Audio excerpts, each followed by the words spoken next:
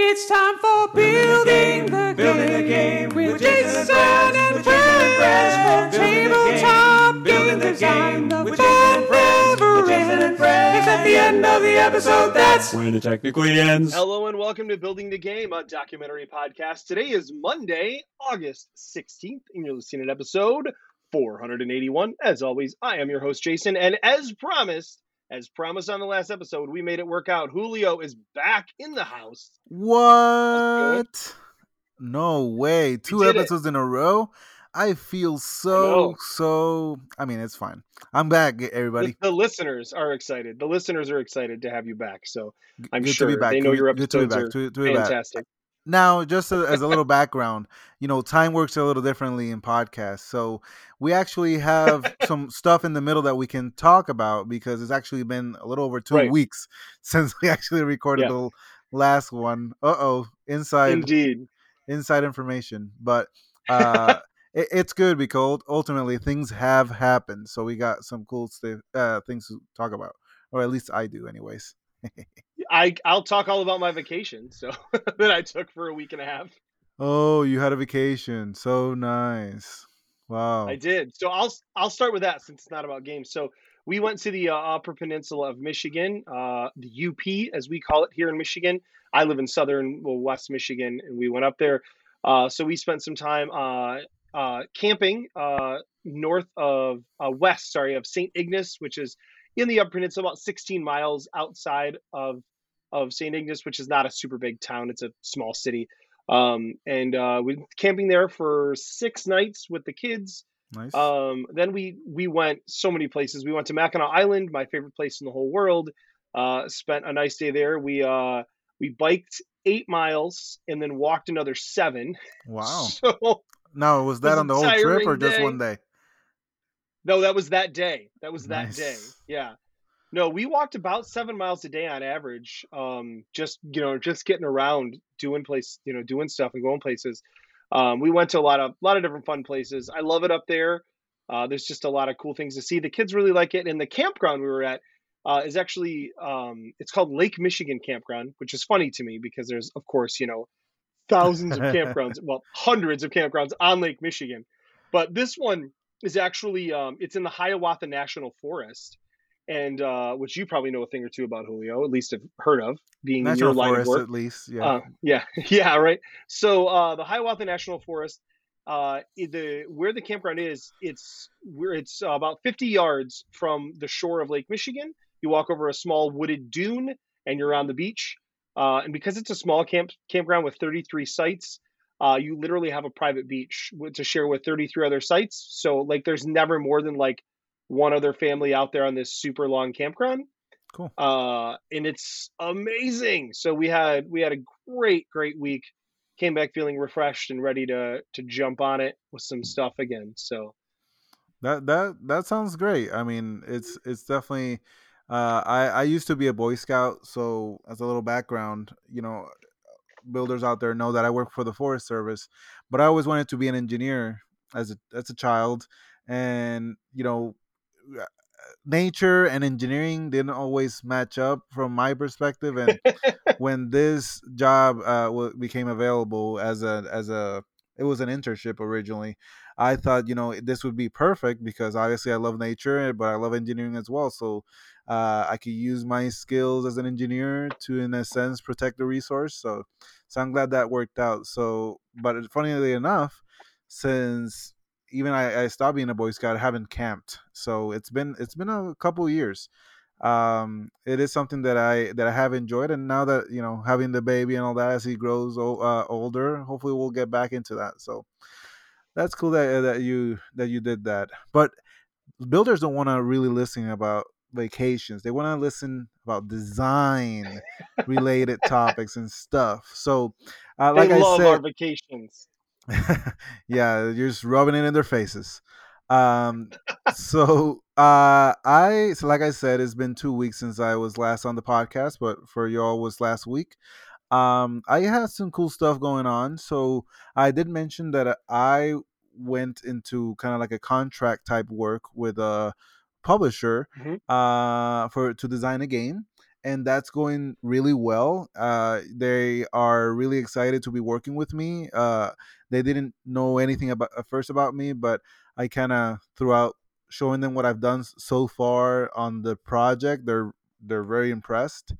And I shared something on Twitter for those of you that have Twitter out there, a little dice mechanism that I did for the project that I'm working on there, and it's really cool. It's a little 3D printed tool that you essentially put dice on the top, and not only shuffles dice like rolls dice, but it determines different directions of where the dice fall. So you have it's like a hexagon, and you throw the dice on the top, and you get results and different locations of those results. So it's something It that's looks really really slick. yeah, I'm really excited. Yeah. I came up with the idea and I designed the 3D model for it, and I printed it, and it worked. So it came together quickly there. So obviously, it opens up a lot of really cool possibilities for other designs. So I'm definitely not going to be limiting it to just that one, but obviously, I'm still using it for that design, which is coming together really well. It is a big project, but hopefully, I can share more about that in the future. Now, as you all know, it's actually almost less than 2 weeks as of this recording that the gathering will be going on. And I'm gonna be going there, Mhm. and for that I've been preparing a lot of prototypes to bring with me and just to play test and even show some publishers. I about 2 months before the gathering, I was sending emails to the publishers that I knew were going to be attending, and there's a lot of them that I actually haven't met in the past, not even pitched to before. And a lot of them are going, some of them are not, because especially with everything going on, kind of going back into a new wave or something. But it Mhm. is kind of a requirement to be vaccinated to be on that. So that's at least a little Oh, that's good. Yeah, that's yeah. I'm actually super impressed by that. That's fantastic. Yeah, so now I was getting a lot of prototypes ready, but some publishers got back to me and said I sent a portfolio to them, and some said, I'm not going to be there, but I would like to see some of these games. And I had a portfolio about 16, 18 games, and one publisher wanted to see like 11 of them. And I'm like, sure, let's do it. And it took me like it was like almost a 2 hour meeting of just going game after game after game, and they were there. They had an interest in a lot of them, so they had interest in 8 of the games, just to play Wow, them. that's a lot. Yeah, and they actually don't like tabletop simulators, so they wanted to get copies of the game. So I actually didn't have a copy of one of the games. So I sent 7 of the 8, and funnily enough, I got a call from them today just to ask some questions about some rules, and I got like 4 calls today about different games. So they were going through the games, a couple of the games today. So hopefully I'll hear more about that in the future. But that does mean that I am down 7 prototypes. So Oh, ouch. yeah, so I've been kind of scrambling to get a couple of the easier ones done while I've been working on all the other stuff, and of course life. So it's definitely, obviously it's exciting, and I'll be bringing prototypes. I just won't have everything that I have available. So hopefully that won't be too much of a problem, because Right, right.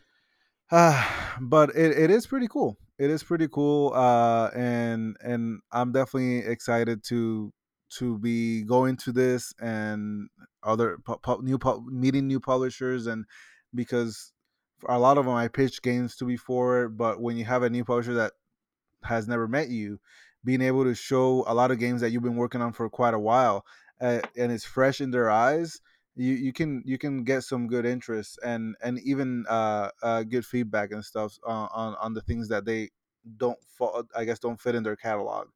Because with this one specifically, it was again a portfolio of 16 games, and this was the first time a publisher, instead of just mentioning the games that they were interested in, they actually did like a little list of each one of the games and Oh, why and why not they were interested in taking a look at it, and even gave me some feedback on the sell sheets. like the Wow. which is Nice. yeah. I mean, it was out, and I have had that before, but not in the best sense. It was kind of, and we had that conversation about that before. Uh, Right. Where it was negative and not helpful. Yes. yeah, yeah. So this one was actually helpful stuff. So it's cool. Hopefully they'll be interested in at least one of the designs. So we'll see what happens. Hopefully next time I come to the podcast, I can talk more about that. But I also, like I said on the previous one and before, I've kind of been on a binge of designing games from wish lists of mass market publishers. Right. So I had two meetings last week with some mass market publishers about some games that are in their existing catalog, games that have been around for a little while. And one of them, one of the ideas that I brought forward, and you saw what I'm talking about, the thing. uh, Hmm. and they actually liked those ideas and said, we need, if you can make a video for tomorrow or 2 days from now, that would be great. And of course, this is kind of like a family game. I need people last minute to do a video, Hmm. and I was actually able to do it. I have some neighbors and they got kids, and I was able to invite them over, have some pizza, and play a game, record it, and they were happy to do it, and I sent that Nice. video. So hopefully something comes out of that. Um, and I had an introduction to a new publisher and was able to pitch some games, and even did some pitching for other games that they weren't really in their radar, and there was some interest in that as well.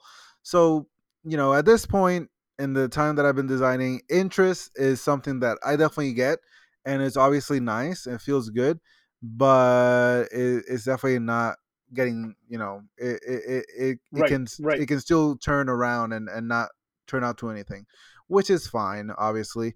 Right. But it is That's still exciting to have people interested in your designs. Yeah, and that's one of the lessons learned, I think, as you design more and work more in the industry.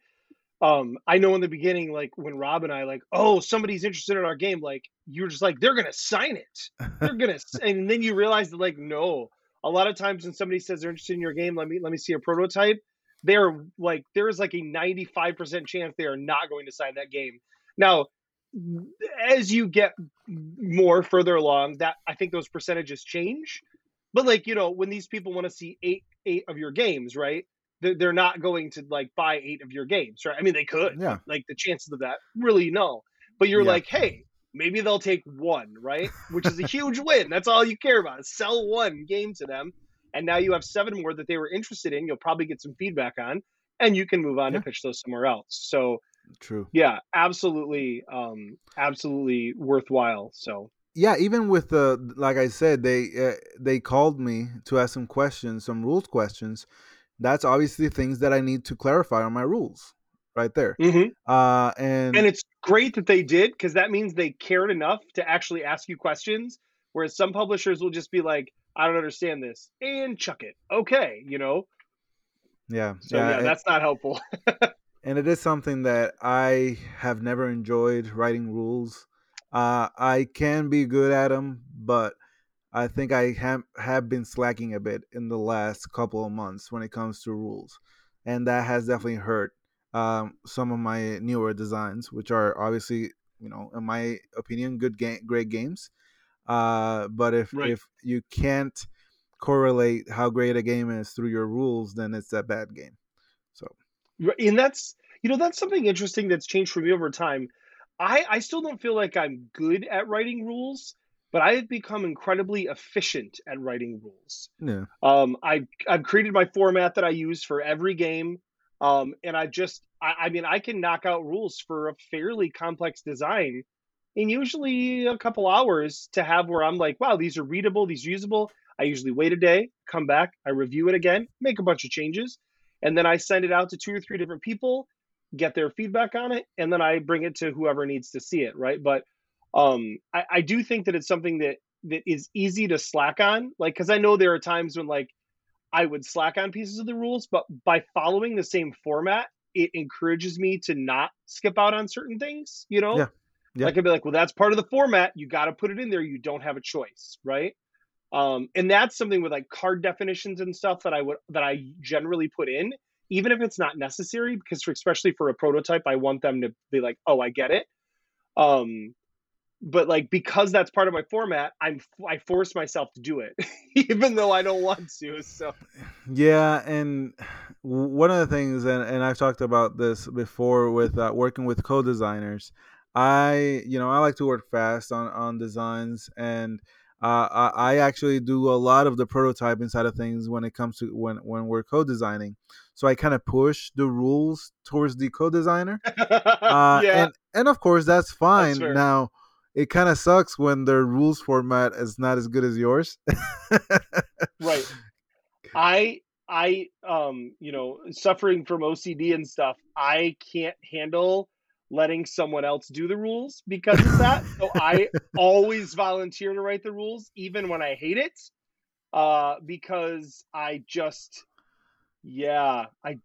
can't handle it. Yeah, yeah. Yeah, and I enjoy. I don't enjoy writing them, but if I'm doing a lot of the other work, I definitely don't want to be doing all the work. I have always been the one that, hey, if we're gonna be part of a team, even college and high school and all going back all that, then you gotta pull your weight. And Hmm. they have in many other ways when it comes to the design, but something physical, right? I mean, I talking about things and ideas are great, and uh but working on the things is definitely more important, because ideas are a dime in a dozen. We gotta work on them, we gotta iterate and stuff like that, and we need manpower for that, or woman power. People power. Power, exactly. People power. Oh, So, that's great. PP. um so let's topic it up here. One other thing before we go, Oh, on the okay. on the topic, I one I remember that I talked about the Zenobia Award. So Yes, in yes, I do. August 15th, so a couple days from now, and by the time we release this podcast, they'll be announcing the top 10 finalists. So I think after that, the finalists, we can do some iteration on our design based on some feedback, and then it'll go towards the final stretch on that. So hopefully that works out. Obviously, it's my most complicated design, so having to iterate on it is something that I'm dreading, but I'm definitely excited if I can be on that finalist list. So Yeah, I am hoping for you too, man, because that is super duper cool, and I'm excited you made it this far. But yeah, I think you're gonna make it. That's my prediction. I'm just gonna say that. appreciate the vote of confidence. I've not seen the game, but it sounds cool, and I know you know what you're doing, so it's gonna be great.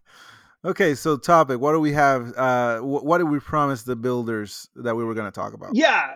So last week we talked about a lot about designing to spec, specifically the kind of several different ways you can design a spec. I'm not going to go through all those, but they Yep. included, designing for wish lists of publishers, designing, for different types of, just you say, I'm going to design to this spec, that sort of thing, right? And one of the things that came up was, that, you and I have gotten games back either from publishers or gotten, we've designed for a wish list and made it a ways down that line. And in those cases, we're designing for IP stuff. To where like if you really like, I, Mm-hmm. I know for myself and you too that like theme is very important, right? So like when you make a game that's supposed to be an IP or a specific theme, like it's ingrained in that, right? Yeah. And Yeah. then when you try to strip that out when you get it back, because you're like, this design's really good, how do I make it not about this? And we talked about the idea of decoupling the rejects, and I love that phrase that you coined last time. So I said, let's talk about that this time, and so we want to talk about that in a couple different ways. Like we said, if you're designing for a wish list, if you're designing for a contest, Yeah. um, That generally, you may like, there may be a reason why you say, well, I designed for this contest, but now I don't want it to be like this since I didn't win the contest. Maybe the contest was super restrictive and can go a little bigger now, Yeah. or you had a game signed, a publisher really had a theme ingrained in it, and then they gave it back, which has happened to me. It's happened to you. And then working from there backwards to try and figure out how to make it different. So that's what we're gonna enlighten you all on how to do with that, because we're experts at it. I'm just kidding, we're not. We're actually struggling with it, right? We had struggled a bit with the idea of it, and we said, well, let's talk it through with everybody and see what information we can provide and what we can come up with while chatting. Does that Yeah, sound good? yeah, sounds great. So I'll start. While you were talking, I was just going. It was like going through my design life right there. Just kind of things happening here, things happening there, and I'm like, wow, this has happened to me a lot. Now, the first one that came to mind was climbing for coconuts. And for those that don't know, that's one of my Mm-hmm. designs for the Korea Board Games Design Contest like 2 years ago, and it is such a great game. But the thing with that game is that you are using, and again, for those of you that don't know, you're using the game Coconuts as the base for this other game. And this is a game from Korea So Board Games, and essentially using So these. literally, yeah, you're using the actual game. It's not even an IP, it's the same damn game. Yeah, yeah, you're using the game as a base. And for my design, I originally went, and I can talk about this, of course, because this is public knowledge. But I went and said, okay, I'm gonna use this theme, but I want to use the game, and I want to make it like, okay, this is gonna be the coconuts too. And I kind of did, and I think you play tested this, right? And at I Origins have, or yeah, it something. was at Origins, yeah, yep. Yes. So in this one, I used the monkeys, the catapulting monkeys, and I made this contraption where the you're using the box and you have this palm tree coming out. So I did this tube and these little leaves, and you're trying to use the whole catapulting and get it into the center on the box. There's like a one space, a two space, and a three space Hmm. that's right on top of the palm tree, and then you're using those numbers to climb out with smaller monkeys. So production wise, it was quite a production. And the game, it got second place on that. So, and the second place price was like $500. So at least I got something from it. But it is one of those things that once second place doesn't get consideration for publication, I'm like, what am I gonna do with this game? And I'm telling you, every time my niece, she's 6, comes over, she wants to play that game. And to the point where I'm actually tired, I'm like, let's play another game. And I'm like, okay, what can I do to change it? So at this point, you've got a mechanism that is pretty ingrained there. You're using catapults, which is something unique, right? And then you have this tower that involves in the catapult. And I'm like, what can I do here? And I'm essentially pitching a game here because I have had this idea for over a year. I just haven't gotten around to it. And also in the previous year, there's been very similar things going on, especially with catapults and stuff like that. Crossbows and catapults and catapult kingdoms and games like that. And I'm like, okay, I don't want to compete in that range right now. And that's something that we always have to consider, right? Because you are not just competing with an IP that was already rejected on, but you are competing with similar things that a lot of the times people go towards what's popular, and that can go to your benefit if it gets picked up, but then a detriment if it's not. So I'm like, okay, I can do Hmm. like the whole catapult thing, and then have a tower, and you're maybe rescuing a princess or prince or king or queen or royalty, somebody, and you're kind of throwing and the rocks to defeat the army that's defending the tower or something like that. So that's something that I have had in mind, and I know that the game, the base of it, when it was coming for coconuts, it's great, it's fun. Obviously the production side of things is something that I'm still kind of considering, how can I make it cheaper in that sense. And I Right, actually right. a couple of months ago, I ordered bouncy balls. And I'm like, maybe Okay. so instead of using the catapults, I'm gonna be using bouncy balls to do the dexterity element, and I'm got rid of the catapults there. So I have the bouncy balls.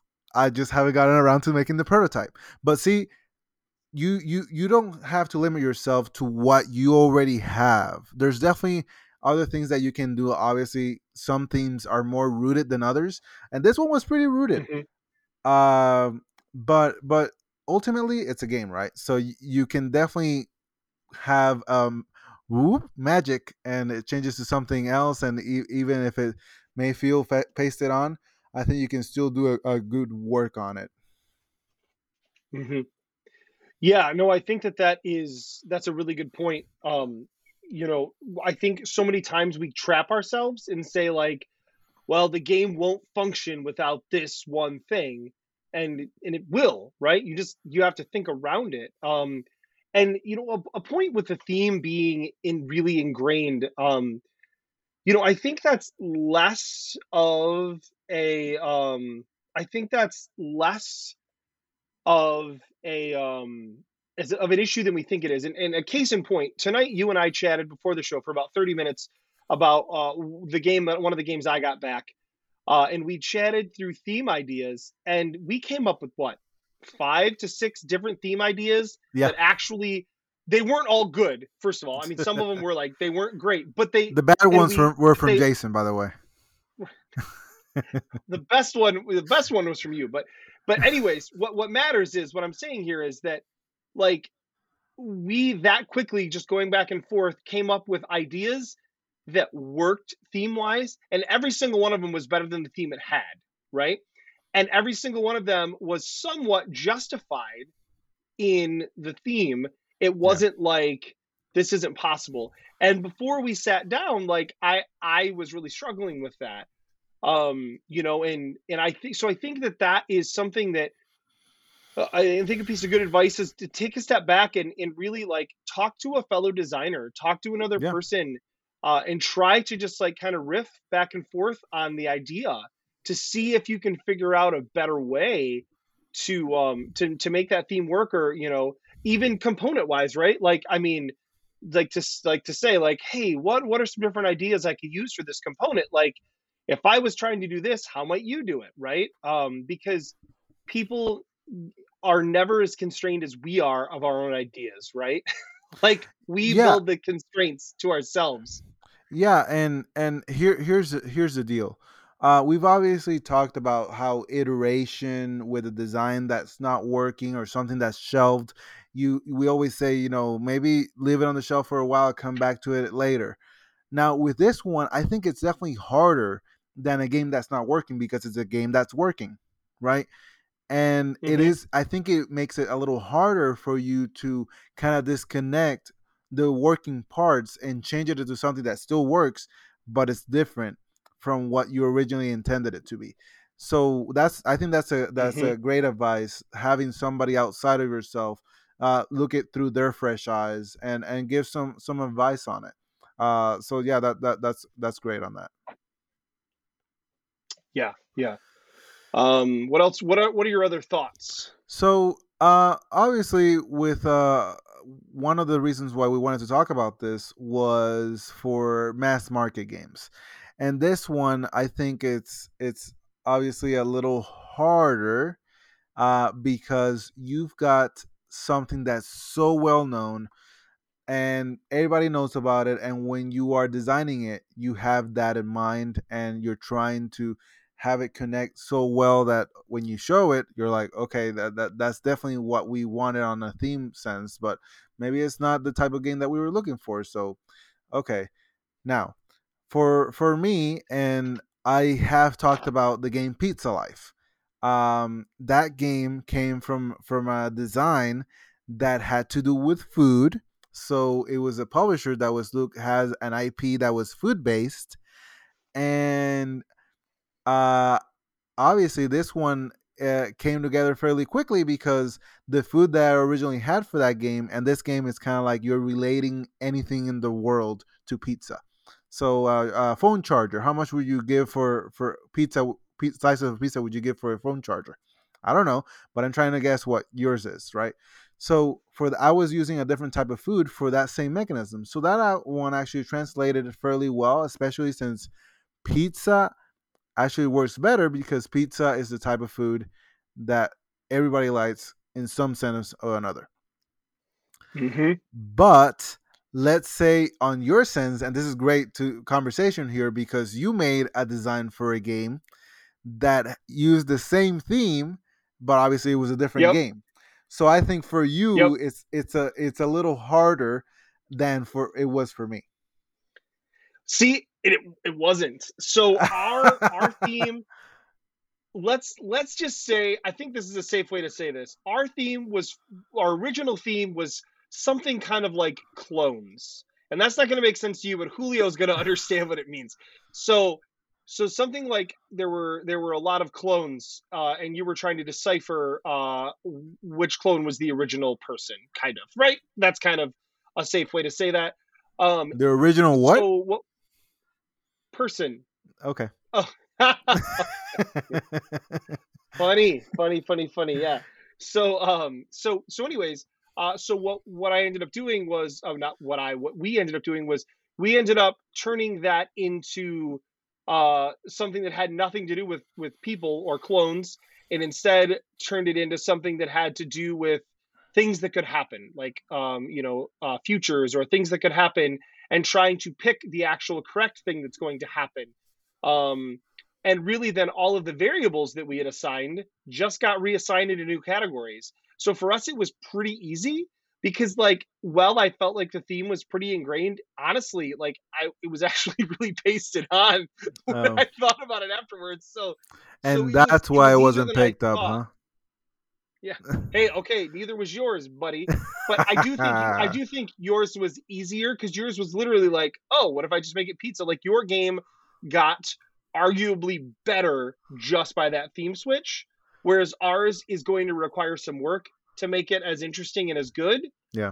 So that's that is a little more lifting, but it wasn't as hard as any of us would have expected it to be, is what I wanted to get out there.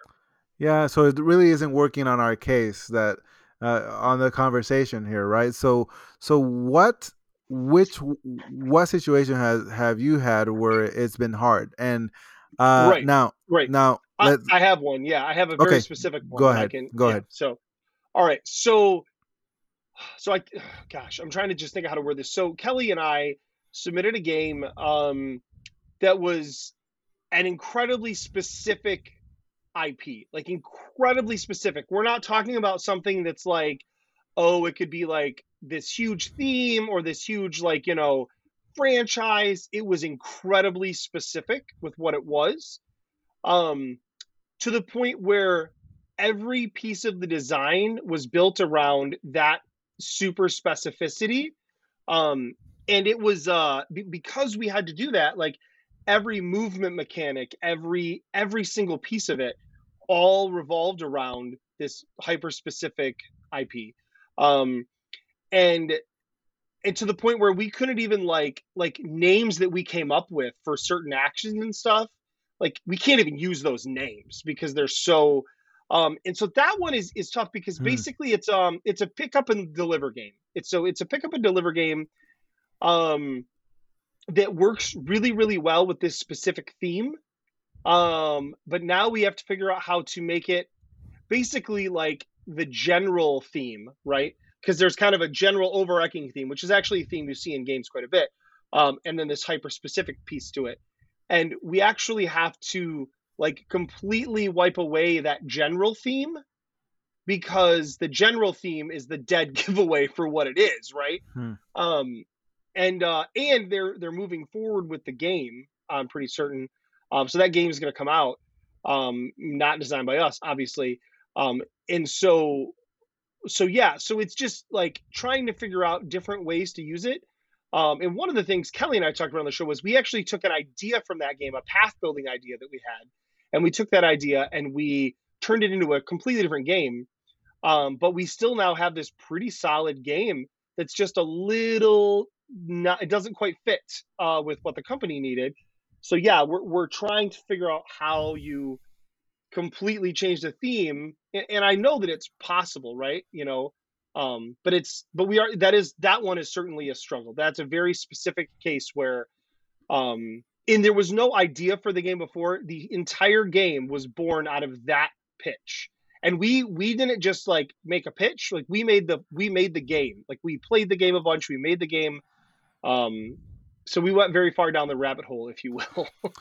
So yeah, I would say it was a little hard for that one. Now, I understand that for the builders out there having these conversations, it's a little hard because they don't know what games we're talking about. So Right. I'm just gonna bring it back to another design, and this is one that I can talk about because sometimes as designers we just really want to work on a theme, on a specific theme, and on a Yep, specific yep. IP, and we design a game without anybody asking and anybody looking for it. And for me, one of those games, and I don't know if I pitched this in the past, but and I think I have, Dice Revolution. Yes, yes, you have. And it sounds super interesting. Yeah, you pitched that one a long time ago. Yeah, Back right when you started with the podcast. yes. So in that one, as you all might think, it uses the theme of Dance Revolution, and you're using dice, and it uses music as one of the main mechanisms of interaction, and you're rolling the dice towards in the box, and it's simultaneous play, and it has this little party element going on. But obviously, it's linked to a theme and an IP that I cannot get, and maybe nobody's really looking for one right now. Right, right. Now, I have actually had some good success on pitching this game. There have been some interest, and the people that have been interested and said, we can still do the same game. It just doesn't have to be that theme. It could just be a music theme game, and it could still work really well. And you can see that a lot of games out there do that. They kind of take that nostalgia element from different IPs and try to incorporate it into a design that may seem a little generic, but it still works. I mean, you think of something like Lost Ruins of Arnak, right? That's kind of has like a whole Indiana Jones vibe to it, but the game its own game, right? Right, right. So even if you have a game that's using a specific IP, uh, don't be against using that same general theme into the design and keep going forward with it, because you may be lucky and find somebody that's looking for that IP, but also the game can still work as a general way and sometimes even be better of that any other game that could have an IP pace on it. Because and this has changed obviously in the last couple of years, and Prospero Hall has helped a lot with that. But IP games are obviously now really, some a lot of them are really good, some are still pretty bad. Um, but but So were some hobby games. oh no, yeah, for sure. I mean, we don't. Yeah, I mean, IP games obviously have one thing in them is that you get a percentage of a percent when you're royalty rise, which you usually kind of do when you're designing a game, but this is usually lower. But you get recompensed by the fact that there's a larger print run, and Yes, and that much kind of larger usually. yeah, as we were talking about last week, these well, the reason why we want to do something like that, obviously, one of them is because we love that IP, we are emotionally attached to it from our youth or something that we really enjoy right now. But another good thing when it comes to games is that there's money in them. When Yeah, you open them and sometimes cash in the box. not that way, not that way. But they have larger print runs usually, and that means more royalty. And of course, if the game's really good, then it can definitely be a great way to gain funds that way, right? But Yeah. ultimately, the first one is what really kind of sticks with people. You want to design it because it's something that you're connected with. Um, Right, now, right. uh, which do you have another one that you want to talk about involving Well, this specifically? I think what I want to point out for this is it's something I didn't say when I was talking about this just a minute ago on the specific example. So some of the games, as we're saying, are pretty easy, right? Some of them are like you can just say, "Oh, I'll swap this one thing."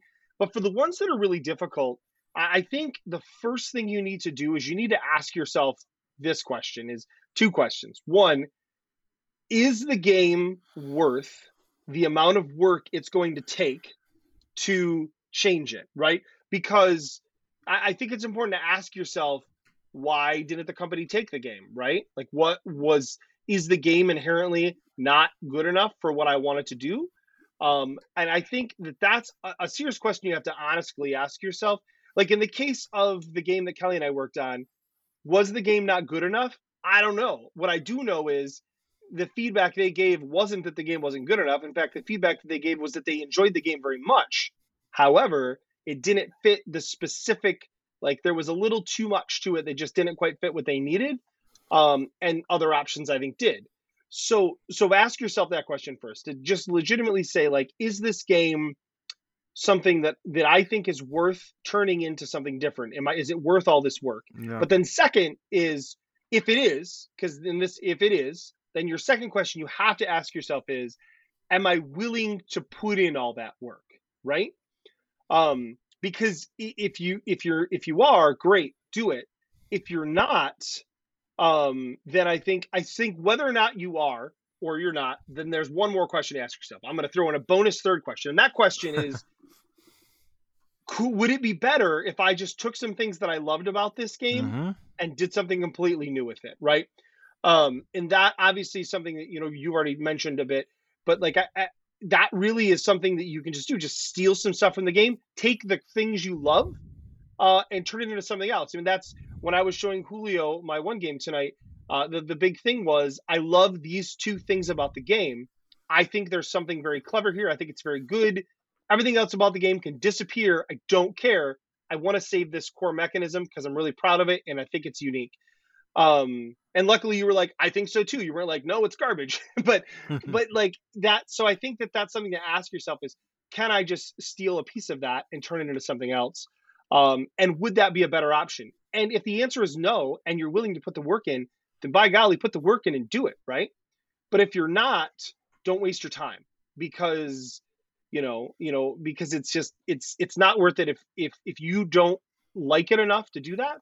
If the only reason you love that game is because it was like it was, oh man, I really want to make a Ninja Turtles game and this is a Ninja Turtles game and now that it's not, I don't care anymore. Like that's then steal a couple mechanisms you think are clever and make a new game that's got nothing to do with that. So Yeah. yeah, that's my thought. Yeah, I definitely agree, and that has been the case even with games that are not necessarily IP based, because, like you said earlier in the podcast, is that we sometimes have had a game just being returned to us, and maybe this is the fifth, 10th time that this game has been rejected in some sense. So there's obviously interest in the game. It just doesn't go over that other hurdle of it's a great game to publish, right? So there's always something in it, and to your point, it's probably a mechanism or some sort of hook in the game, but it's just not enough. So I have definitely done that where I really enjoy a mechanism, and I had talked about a game of mine, Rise, that you are necromancers and you're bringing back adventurers to go through a dungeon. Uh, That's a fun one. yeah, and that game came from a couple of other mechanisms that have been abandoned in some sense, even from games that are gonna get published, and they abandoned mechanism that I really liked, and I really want to Hmm. make another game with that mechanism. So even a game that has been picked up, and a game that hasn't, took a couple, and I essentially did a Frankenstein game, and it's kind of like a Frankenstein game on both sense. Uh, and it's something that I really enjoy, and it is one that I hopefully can pitch more in the future, and we'll see how that one turns out. So you're giving new life, man. I keep doing it. It's not you keep giving new life to different games, and that's definitely something that. But to your sense, at least for us, we've got so much. We got a lot of stuff to be working on. So is it really? worth our time to be working on this and keep working on it, and maybe it's not going to work out, but sometimes it is. So it really depends on where your priorities are at. Yeah, yeah, and that is the priorities, and where, plug for a former episode, your goals are at, and does this align with your Yes. goals, right? Um, and don't be like, so I just a little anecdote from when I first started, and builders who've been around for a long time know this, and Julio I think knows this, but so my first game design that got signed was called Gunsling and Ramblers. It was a cowboy fighting game, like a poker playing fighting game, and it wasn't great. It wasn't very good, honestly. And it got Go back to uh, episode 15 and he'll say yeah, it's the best thing something in the like world. that. Yeah. At the time I thought it was. At the time I was really proud of it. But I mean that was a long time ago. So there was like two publishers really wanted it. I sold to one. That publisher ended up being not good. I asked it back. I asked for it back. That publisher has never published anything. That was going to be their launch title, so I got it back. Then it was sold to Van Ryder Games, who was very excited about it, and then I got it back from them when they changed kind of what they were looking to do. Um, and at that point, I was super invested in that game, right? I actually owned art for that game because I bought it from the first publisher. Um, and I mean, it's you learn, right, as you go. But I was super attached to that game, and I was like, I have to make this game work. I have to make this game work, and maybe I'll publish it myself. And then one day I just thought, you know what? No, I'm just not going to do it. I'm just going to stop working on this. And you know what? That was awesome. It was absolutely awesome. Uh in the years since then, maybe I've said this on the show and I'm going to contradict myself here, but I don't think like in my heart of hearts I've ever said, gosh, I wish I was still working on this game. In No. fact, if anything, I think, gosh, I wish I would have gave up on that game sooner, because I spent a lot of time sinking into that game, and that was a game where I wasn't trying to decouple it from the theme, but I was certainly trying to improve it and take it back and make it work better. And yeah, and that was just, I was wrong. Yeah, and So sometimes that's the push we need, right? Because a lot of us have maybe are working on one, two, maybe three games, and we're just so attached to a lot of the times to that first design, and maybe you just need that little encouragement that hey, it's okay to just abandon it, and you can say to yourself, "Oh, it's only be yep. for a while," but you may not get back to it. But that's just maybe the push you need to work on something else. There's definitely other stuff out there that we can work on. There's definitely not a lack of ideas of games that you could be working on. So don't limit yourself to those IPs or mechanisms that you really like. Again, if you want to spend the time, Yes, it's up to you, yes. but don't limit yourself. Yeah, don't get overly attached. I mean, that's something that we've constantly thrown out there, right? Don't get too attached to your stuff. And Yep. this is, I think, another really good time to remember that. Yep. So, one game that I haven't talked about regarding this topic is one that I'll be pitching because since the last time I did allude that I had a pitch with a mass market publisher, and they said, "Oh, we have a game using a similar mechanism coming out next month," and I'm like, "Well, shoot." Uh, I Well, that's not what I wanted. Yeah, I obviously didn't know that. They don't share that stuff with me, so I would like to know that before spending all this time on this game. So to that point, I'm like, okay, I already spent better part of my vacation in Puerto Rico testing this game. So how can I change it? And I'm gonna be a little slick here. So you will, builders out there, you'll probably figure out the theme and the IP of this game by the time I finish here. So the game here is called Thief Con. So in this game, each player is a thief, and you are making plans to steal a certain treasure. Now you can steal that treasure in a specific location, and with the help of a certain specialist. So it's actually a roll and write game. And this is a game that I wanted. Okay, I'm using this IP, so I want to make this game as cheap as possible for a roll and write. And what is that? Just paper and dice. So in this game, you are essentially it's 2 to 7 players. So that was another good thing that I had going on because it was a big player count, and it still is. But in this game, you are rolling 4 dice, and the dice just have pip numbers in them. And one that's this is kind of a cool mechanism that I've had for a while is that you roll the 4 dice, and then you pick 2 of those dice for yourself, and then the other 2 is for everybody else. So that's just how that works. And again, the 2 numbers, you use them for yourself and you fill them out on your sheet, and then the other 2 dice, everybody fills it out on their sheets. So what are you trying to do here? So you have 3 sections. Like I said, you're trying to steal a treasure, you're trying to steal it at a location, and you're trying to hire a specialist to help you do it. So you have 3 sections of your sheet that you're trying to fill out, and you have 7 different things on each one. So you got 21 items, and so 7 are treasures, 7 are locations, and 7 are specialists. And your one each one of them works a little different on how you're filling it out. And as of now, you've got 4 spaces next to each of them that you're trying to fill out. But one thing I didn't say, this is a deduction game. Okay, so this is a roll and write deduction game. So yeah, okay. I've never heard of a single one of those before. Not one. Yeah.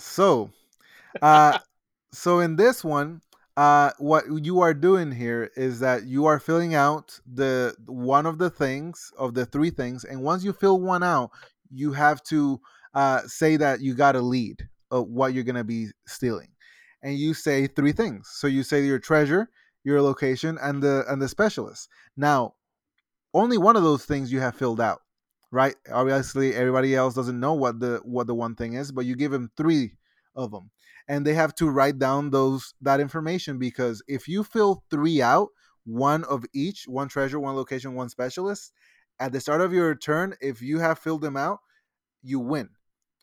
Okay. But how do you Hmm. not win if it seems like you just want to fill 3 things out and that's it? Because there's a mechanism that you can block leads. And what that means is that you can also use your dice to fill out something on the bottom, and that'll unlock a block. So once you give those 3 things when you have filled out, people have to tell you if they have filled out any of those 3 things. So you're not just giving information, you're asking for information. So okay, let's say I hear about stealing the diamond in the mansion with the hacker, right? So uh, Jason, if I filled out the diamond, you don't know that. But let's say you have filled out the hacker, and I said hacker because you had said it in the past. You have to say yes, I filled one of those 3. So I can deduce Hmm. that you have filled it out, and then I can use a block and say, hey, the hacker's not available anymore. So now you have to fill another specialist. So it has that cool little deduction element of, okay, let's see who's the first one that can do it without giving being clever with the way you give information. That's very important on that one. So I changed the theme, and I think at this point you all may know what this theme is. uh Now I am I I don't have a clue what theme you're talking about. okay, well, maybe. Well, hopefully, you builders do know. So, one thing, obviously, with this one is that it's pretty bland because you only have 4 dice and a piece of paper. Now, if that I'm considering taking this game to maybe hobby and stuff like that. So I don't think that's enough right now. So I want to still that I think that it is a cool mechanism what I came up with for this. So having something to spice up the theme could work instead of using dice. At this point, I am considering using the sort of flip and write thing where you flip one and you have maybe 2 or 4, and maybe one have specific items that are on the sheet, and some have the general type of either item, location, or specialist, and that's how you play around with it.